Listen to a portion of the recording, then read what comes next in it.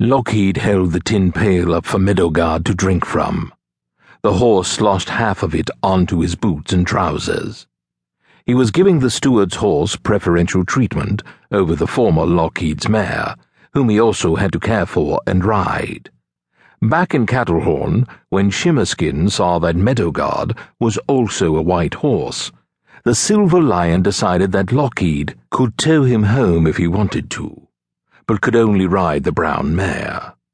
Leon Shimmerskin alone rode a pure white steed. The other horses of the lot were brown or grey, and Picklebriar's wagon was drawn by 2 mules. "There's only one white horse in this troop," Shimmerskin had told him, "and I ride him." So Lockheed had 2 horses to look after. When Meadowguard had his fill, he held the bucket up for the other, who drank it all and wanted more. She had been carrying the young warrior's weight, after all. "You still tending to these beasts?" Morlock complained. Lockheed said nothing, just raised his chin in exhausted acknowledgement and went back for another bucket of water. He returned and found Morlock waiting for him, leaning against a tree, cross-armed, and watching with an amused expression. "You're slowing us down," he said. "I'm slowing us down." Lockheed's neutrality was blasted away with one harsh breath. "What on fate's fickle course are we doing here, camped just outside of town, when—" Morlock pointed a warning finger at him. "Best close that mouth of yours, boy, lest the lion hears you." "Well," Lockheed said more quietly, "can you tell me why we're making camp just an hour from town?"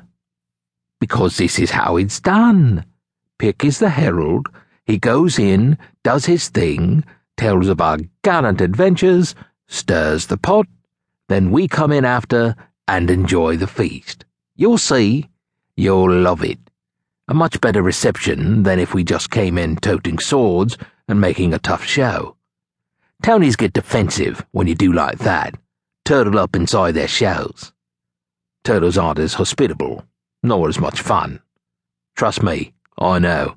I was a sellsword and a brigand when I was your age, and been chased out of more than one little village.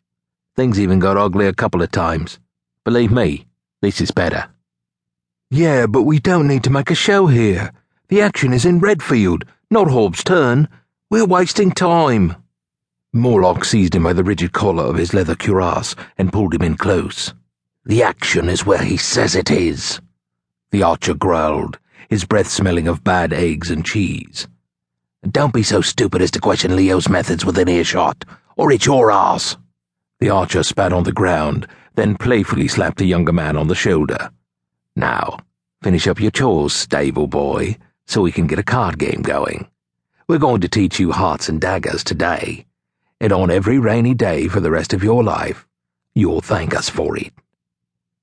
Lockheed was in no hurry, as he scattered hay in front of his 2 steeds, not sure if he accepted Morlock's weak apology or not. He wasn't sure if any of this had been a good idea anymore. He thought of himself as Will again, William Thunderstrike, heir to Ian the Black, and pupil of Trevor the Red. Will Thunderstrike could still be an epic hero in his own right. He tossed down another handful of food, and the horses nudged each other, vying for it. "Or Thunderstrike for later," he told himself aloud. This was a good plan, beneficial for all. He'd be Lockheed for a while. A couple years of Shimmerskin would keep him on that long, learn all he could from these already established heroes who were out there now, who were legends today, as opposed to just learning from yesterday's. He loved Trevor, but exaggerated stories and backyard fencing could only take you so far. "I have to stay," he said to the brown mare, rubbing her neck as her lips pulled hay from the ground. His thoughts strayed to Elsa at the Waterfowl Inn. He told Pick that would be a good place to set up their arrival. Imagine the man in the black hat spinning tales, Elsa's brown eyes wide and fixed on the exploits of Lockheed among the others. Would she be impressed with him now, wearing the mantle of a true celebrated hero? His belly churned nervously, just thinking about it.